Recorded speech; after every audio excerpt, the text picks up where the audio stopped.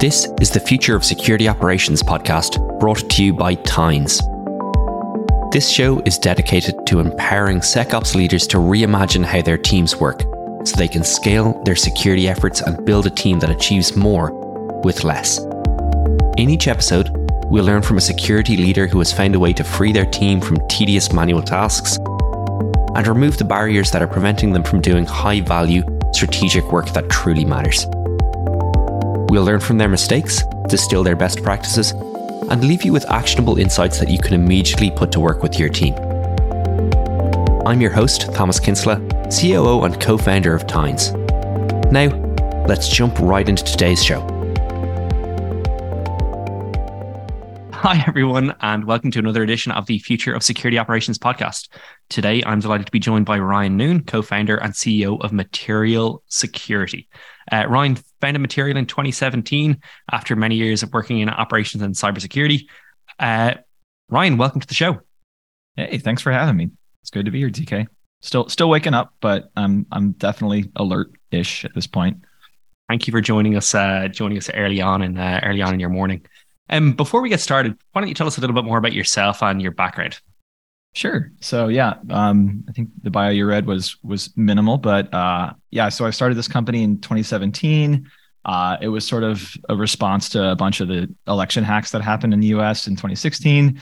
And I started it with some people that I worked with pretty closely when I was at Dropbox, where I was an engineering person in infrastructure for a long time, just like how you guys, come out of DocuSign. We were down the street. Before that, I had a company that I started that Dropbox acquired in 2014 called Parastructure. That was like a, security data analysis company that ran on, Hadoop and all the big data stuff. That was really cool 11 years ago. And then before that, I was a first engineer coming out of grad school at a Stanford math department spin out. There's only been one. And so it was a bunch of mathematicians, and they hired me while I was a grad student because I was the only one with a computer science background. So, and it was really fun. I had a ton of fun, doing all this really high dimensional data analysis and stuff for a couple of years. But then I got the first employee blues and decided to start my own. And then before that, I just was in school for 2 degrees and 1 recession. So you left Stanford, you joined this, you joined the startup, and then after a little while you left and you started Parastructure. Can you tell us a little bit about Parastructure? Yeah, so it's way more about like realizing in your career when you love different size companies and where you belong, know. And I meet a lot of people who their first job out of school is like working at a Raytheon or something, some massive company, and then their next job is lower. It's like I went to a 50,000 person company and I felt like I was having so much more impact. And you're like, oh God, like I wonder what your next job. And it's kind of like a Git bisect. Where they're like, they're eventually trying to figure out where they belong, in the ecosystem. And I just got lucky that my first job was pre-funding, like literally the lights in the office didn't work and would short out the inverters when you turned them on, and it wasn't a garage because garages would have been better than that. And I just loved it. And so, after a couple of years, I was like, I think I wore the t-shirt that I made for the company yesterday to work, and I wrote the interview plans and I built the servers in the kitchen after we moved to a house, and it was just like the best feeling ever. It's like if you're the kind of person in grad school where you're like, I just want to work on my project and I want to work on it every quarter. And why am I even in school? Like startups are you're going to like them.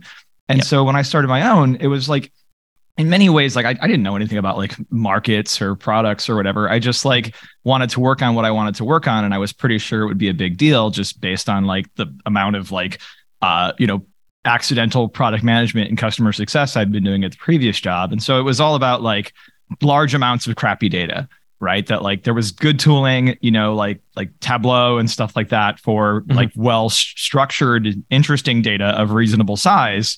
But if you had like 10 petabytes of garbage, it's not going to like fit in Splunk or something. Like, what are you going to do about it? And so I just kind of went crazy with it and kind of built this product that was like a interesting love child between like a Tableau and a Splunk and a Palantir, basically.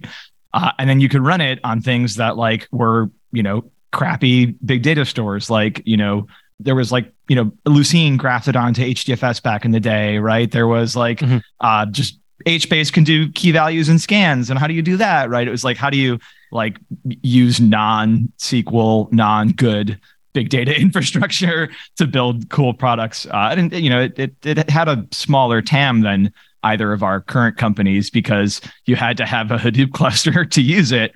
But that was like all the rage 10 years ago. And so it was just a great couple years. Like I tell founders now that I meet, like, your first company is for practice. Like, don't worry about it, because that was definitely the case over there. And like, luckily I had a good enough of an outcome and got acquired into Dropbox at Series A, and spent a couple years like learning how to be an actual professional to an extent, at least.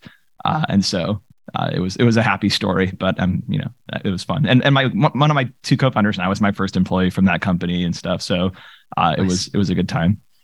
Nice. Like it actually sounds like the dream journey. I tell a lot of our investors that don't worry, this one's just for practice, but they don't actually believe. Well, if my first one was as good as your first one, yeah, I'd probably feel differently, but it's not. It wasn't.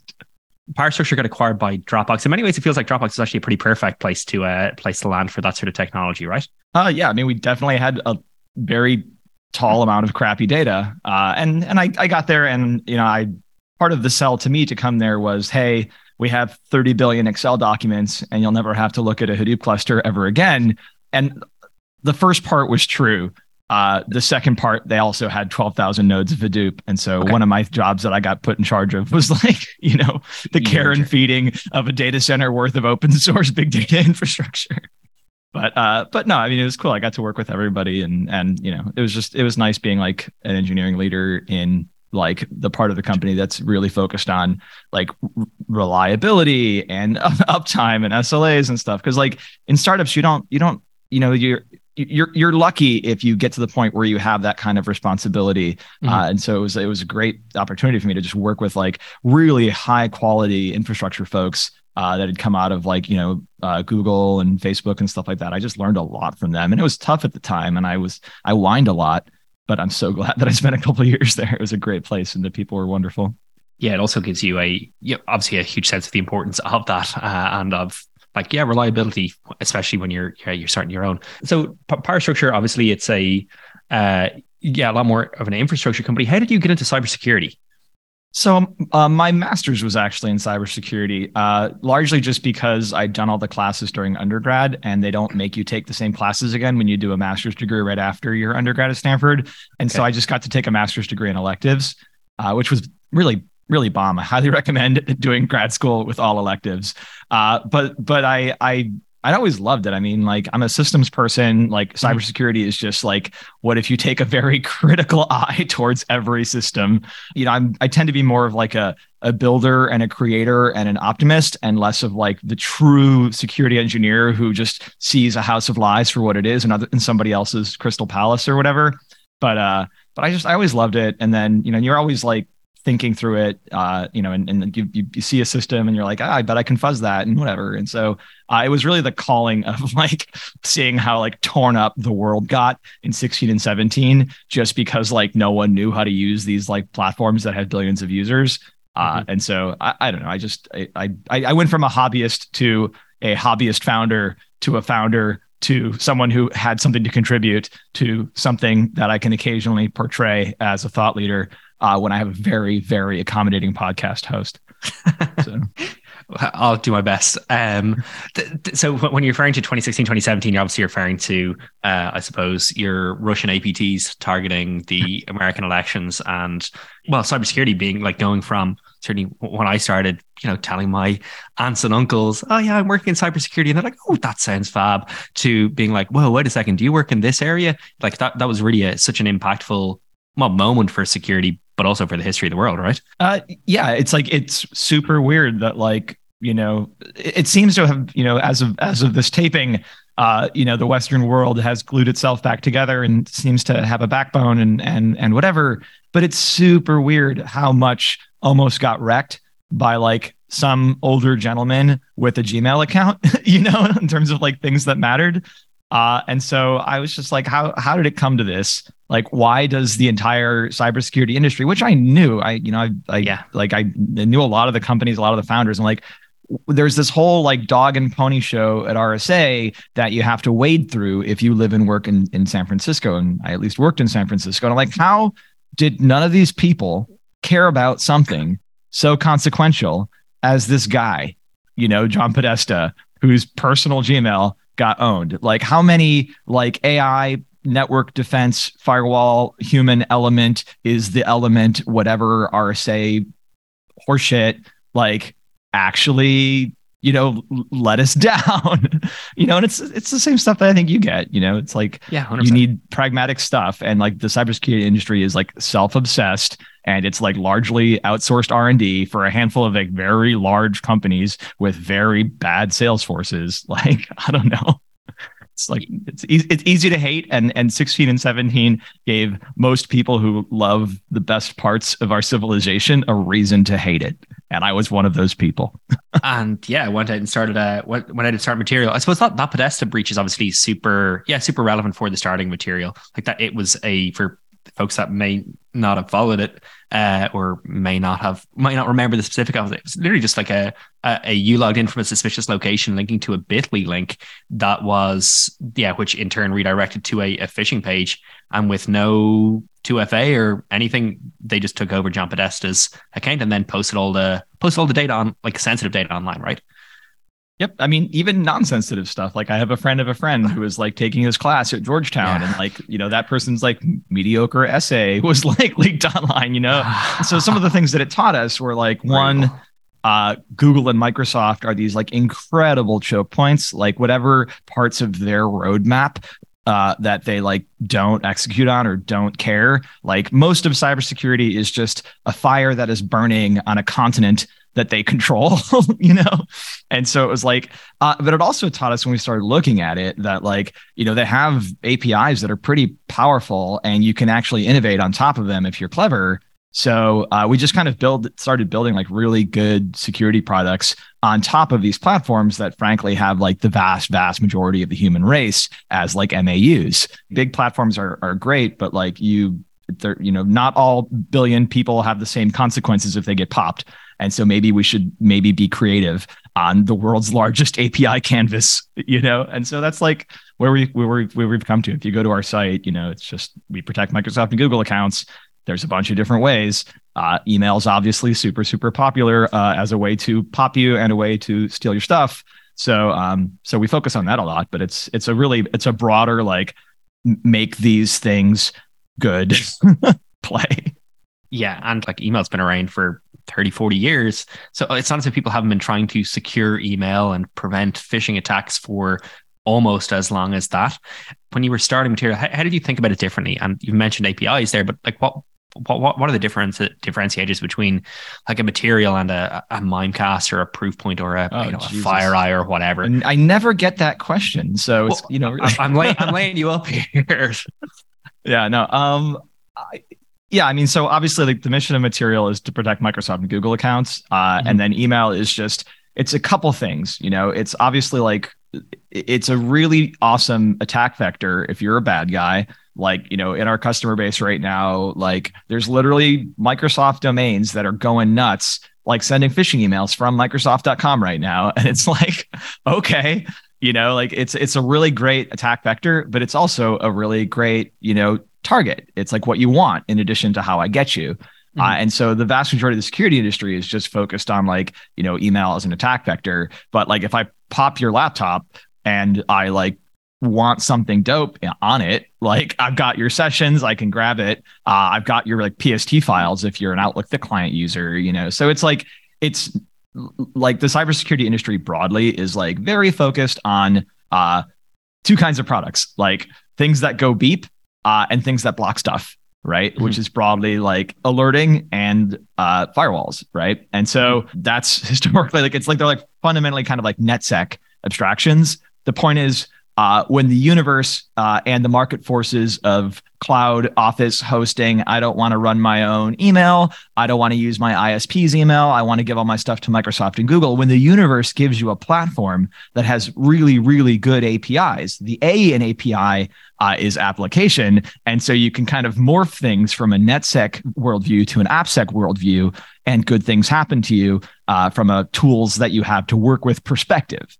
It's just that most people don't think beyond like 50-year-old NetSec abstractions, you know? I suppose so. Breaking this down for folks, like the idea here is that like in the past, if somebody popped a mailbox, they'd be able to download the PSD or just sync to Thunderbird or whatever, and you get the entire contents. And from there, you're able to find a whole load of, and this has happened plenty of times in my career, and to probably every single listener here, if they've been in security for a while, like that entire mailbox is compromised along with a huge amount of sensitive data. But with Material, you're able to, I suppose, not only prevent or sometimes prevent that from happening, but also you're able to protect the contents of the mailbox as well through modifying data in that mailbox using the APIs. Yeah. So, I mean, one of our most popular products is called, data protection or leak prevention. And like, the point is, like if you want to have something that's like more resistant to like, getting owned, and if you're like me and you have 20 years of data in your personal email or incredibly sensitive stuff at work, then what you can do with us is hook us up to the mailbox via the API. We'll walk through the whole history, in the system. We have a bunch of really cool data classification policy stuff, and it'll find things that you wouldn't want to lose, and then it'll basically redact them in place. And then put them behind like some challenge or some step up that the bad guy in your threat model can't do that you can. Like on my personal account, like we have a beta going for VIPs. If it works on personal accounts, like it's hooked up to WebAuthn and Touch ID and Face ID. So like you have to have my ugly face or my ugly fingerprint if you want the sensitive stuff that's sitting in my personal email. And that's kind of nice, frankly, So I'm not going to like delete it. Right. Like I like having this data, like every DocuSign that I complete is just sitting there. I'm not going to like nuke every DocuSign, but like the system can protect them. So, and it's terrible, but I lived in the US for a while and got my own social security number. But if you ask me for any information about that or an old copy of my passport or whatever, I will literally I know that I sent it to a particular bank manager at a particular time. And that's my storage system, which is not healthy, but it's probably the easiest way of doing it. Computers doing their job, like making your life easier so that you don't have to think. Like, remember Indiana Jones and the Last Crusade? Like, I wrote it in the book so I wouldn't have to remember, right? Like, that's the whole point. So Materials obviously focus on, and you have some incredible customers, and I'll definitely touch on that in a little bit. But it sounds like then you're trialing it out for, is it like high net worth individuals or individuals who've invested in crypto and are kind of panicked about people who reach out and have a nice reason, basically. Or if you meet us in person, we all carry these like super cool QR code invite things that are like, like a Willy Wonka golden ticket kind of thing.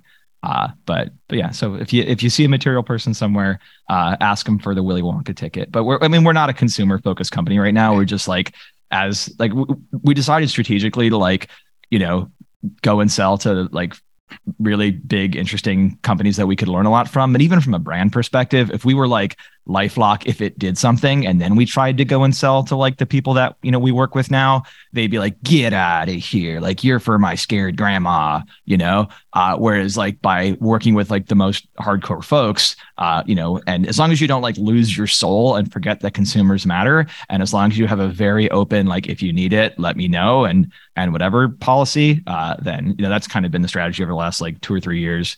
So we say it's easier to go Goldman to grandma than grandma to Goldman. That's the saying that we use. Wow. So.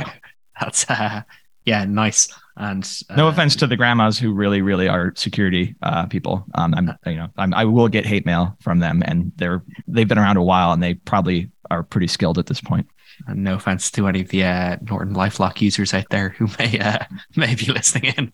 Hacker grannies, man. Absolutely. You have a lot of like marquee customers in like the security space. If you ask me to name some of the most sophisticated security companies out there, I would name people like Stripe. I would name people like Mars or Databricks or Lyft or, even security companies like HackerOne, how did you go about getting your first couple of customers, and how did they become like those?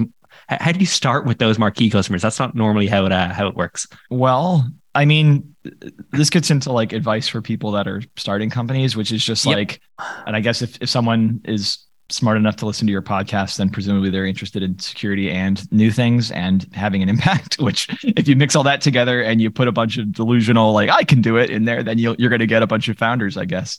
But yeah, to actually answer your question, like the first like year or two, if not more, of your company should primarily be spent on, hey, can you give me feedback? Like I'm trying to make something. All right. And the nice thing about like the best teams and the best people in the industry is that they want new things to happen. Like they actually want, like, one of our angel investors who's like a super amazing security luminary, like he's on our quote board with like this ... deserves to be helped, And so like you have to like bring somebody to the conversation. You can't be like a sponge, but the whole point is like you are a needy, hungry little baby who like needs to get helped and cared for by the community, basically. And like the more honest you are about that, like in the way you find the balance between like, here are my ideas, like shoot them full of holes so as to strengthen them. And like if you can find that and not just like pretend that you've got like the AI that came from Mount Olympus or Mount Sinai or whatever, or like that you don't know what you're doing, like give me an idea. Like if you can find something in the middle there, like people will, like these early adopter folks will like really latch on and help you. But then you have to earn that. You have to like build stuff that's good. You have to work your ass off. If there's a bug early on, you have to fix it and you have to say sorry. And like, it sounds easy, but like, it's super hard to balance this cocktail. You need like a strong team early on and you need like the right amount of focus. And like, you guys did the same thing, like, so this, this journey. Yeah, absolutely. But I think it's what's interesting, I suppose, about is that like, if that also involves like, on the other hand, it's like, some of the most sophisticated, like some of our listeners will hopefully be trying to work with cool people. And it's like, how do you go about doing that? And the answer is you have to be, prepared to give feedback, but also tolerate some bugs every now and then. Hopefully not at this point, but there is a real opportunity to shape and work with, as an early adopter, some of the most sophisticated and cool up and coming startups, right? Yeah, I mean, all software has bugs, to be clear. It's just they have to become more subtle over time, less overt. You just have to make the software good, and you have to be able to like be enough of an extrovert to find the people and communicate what you're doing and to like try and help them and like learn what their priorities are. Like, don't become a consulting company. Don't just go out and solve everyone's problems directly. Like, you have to be like, that's a raw input into a product strategy, right? Product management is a real skill, but at the same time, like you can't just like jam your vision on them and expect them to like rewrite their entire stack, to accommodate you. Your marketing is very different. What's inspired you to not go down a lot of other security companies, either the crazy, we can solve every single problem, or the security is scary? Like if you go to material.security, like you come across a lovely website. It's like different, like there's a whole lot of customer love on it, but also, your branding, your positioning is very different than many other companies in the security space.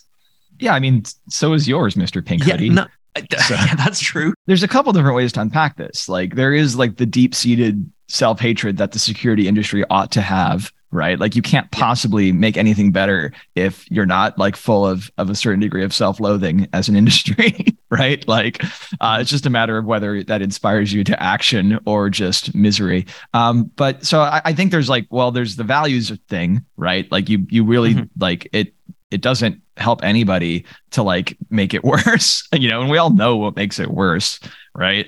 And then I think there's like just a sheer marketing angle. And one of the things like even professional marketers, I think they get wrong is like, when you don't know what works, like it's very natural in human nature to do what everybody else is doing, right? There's like safety in numbers. But like marketing is, if you the actual good marketer, if they're like thinking their best thoughts and being their best self. The whole point is to do what is different and to stand out. Like that should be obvious. And it's, this doesn't mean like make your color scheme something that gives me a headache. And like I've definitely seen not just security companies, but like startups that do that. It looks like a color printer like went to go visit Satan or whatever, But like for me, it's like what stands out in security is like, hey, here's our product and what it does, and like here are the people that care about it, And it's sad that stands out, but like if we're doing our job right, you and me, that won't stand out. And we'll lose, our differentiation as a brand, but like at least security will be better. And so you gotta pick your battles. Yep. Well, I'm not terribly worried about it just yet. I haven't seen too many, but there's a couple of great companies that are doing it. And we're standing on the shoulders of giants here too. Yeah, there's a lot of just like people that are doing this right, and those giants know who they are. Haroon Mir. So yeah, absolutely. I think he's even next level on this, to be honest. He is. So I want to touch on like you've got them as customers, but you also have the privilege of working with some of the smartest security companies and like CISOs and engineers and like directors of SecOps teams in the world. Like there's a lot of people that are listening that work in other companies that maybe not quite as advanced. What have you learned from them? What do you think like some of their approaches that are different might be? Oh, well, yeah. I mean, we've definitely built our product early on with some of the most like super hardcore people, and like I will always be grateful for them. But there were also tons of people early on that like may have been forward-thinking individuals or whatever, but they worked at like more traditional organizations, like, and we learned just as much from them, if not more so. Like like in cultural illusions that are complicated, like for every Christ you need a Saint Paul or whatever, right? You need someone to like dumb it down for the Gentiles or whatever, and so like it takes all these people. I mean, our thing works on personal accounts, and there's like super high risk like non-technical people that are our users all along, and so every single person that wants to teach you something probably has something to teach you. I mean, a lot of times the super advanced organizations do have like problems that are from space by comparison, like, and sometimes it's the future. Sometimes it's just a unique, like horrible threat landscape of like, oops, like we're sitting on, billions of dollars of semi untraceable money. Like hopefully not everybody else is having that problem, but I mean, I think it's a lot of the same stuff that I think you guys really understand well, which is like, hey, you need automation, you need really good data, like you need to push complexity, to the edge, like you need to bring the user into it, right? Like there's just like, no matter how smart or how well staffed your team is, you can't be everywhere. Like the key strength of humanity, zooming all the way out, is that we are expert tool builders and expert tool users. We are the monkey that picked up the stick, plus 200,000 years, and so, or I guess longer than that. We've been anatomically modern for 200,000 years, but the monkey stick thing I think was earlier. But like the point is like, yeah, it's really all of those things. Like you have to know what's going on. You have to be able to take action in mass quickly. And you have to be able to like create a culture, but also create workflows for the last mile, which is the actual people, the actual users. So you need to be like the right amount of like turbo informed high priest, but you also need to have like godlike, computer automation powers, but you also need to make, to think like, some super floofy doofy product manager about what like an ordinary user who's like working remotely in some random part of the country or the world, like, needs to get done right now relative to security.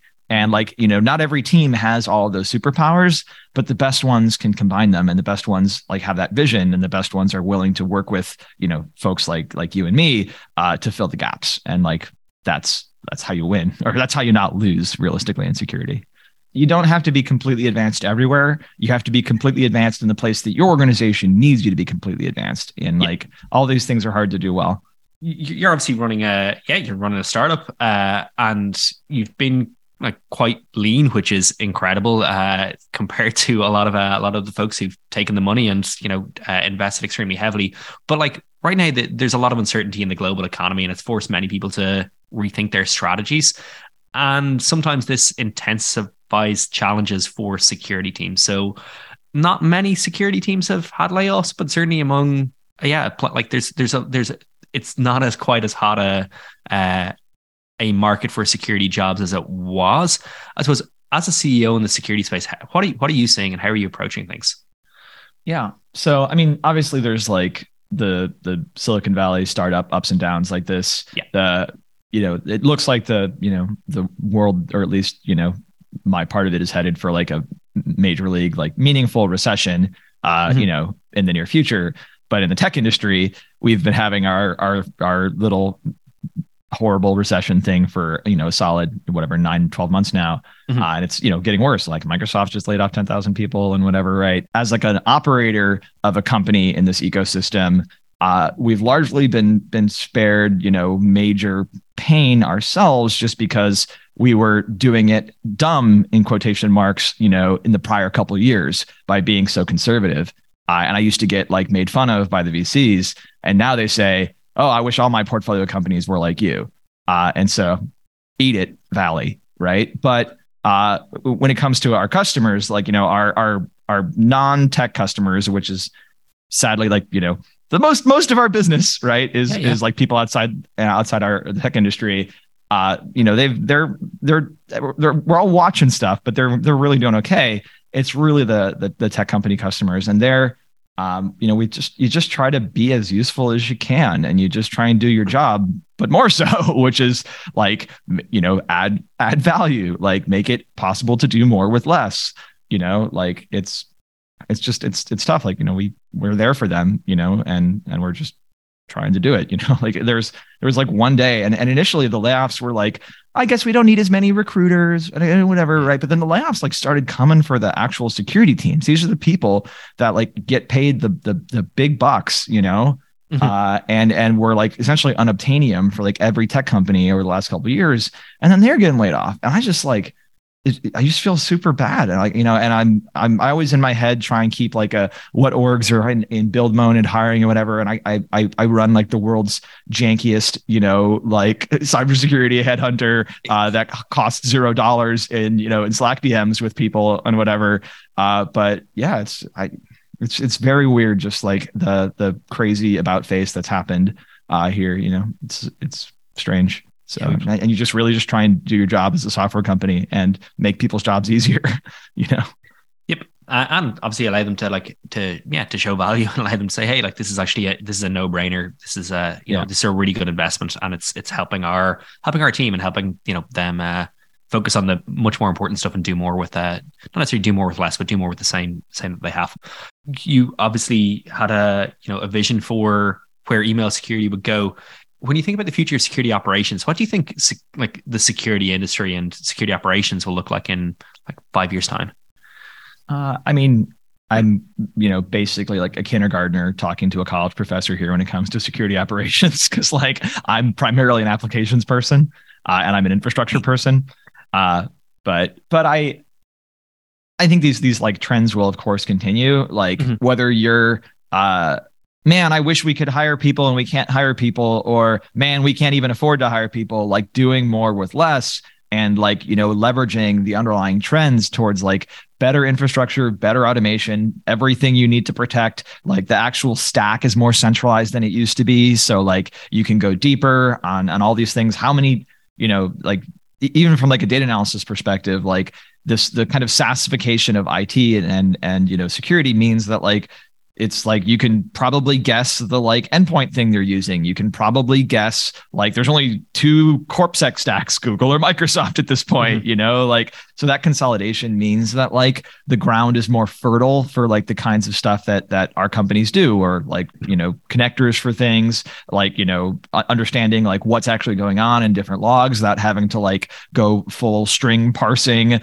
in some horrible firewall from 20 years ago, right? So I think like the underlying trends favor better automation and more efficiency. And I think the left hand was like, okay, well, I can't hire a good SOC. Maybe I should outsource it. I don't even know how to do this. I really need one. Or, and then now the right hand is like, I also don't have any money. So I think you put those hands together. And I think, it's the future is accelerating, Yep. So. I hear you.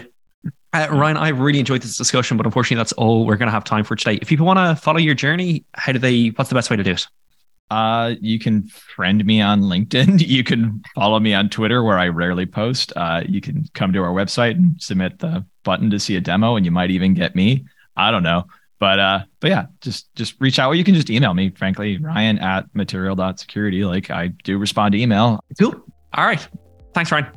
Yep. Thank you, man. This was a lot of fun.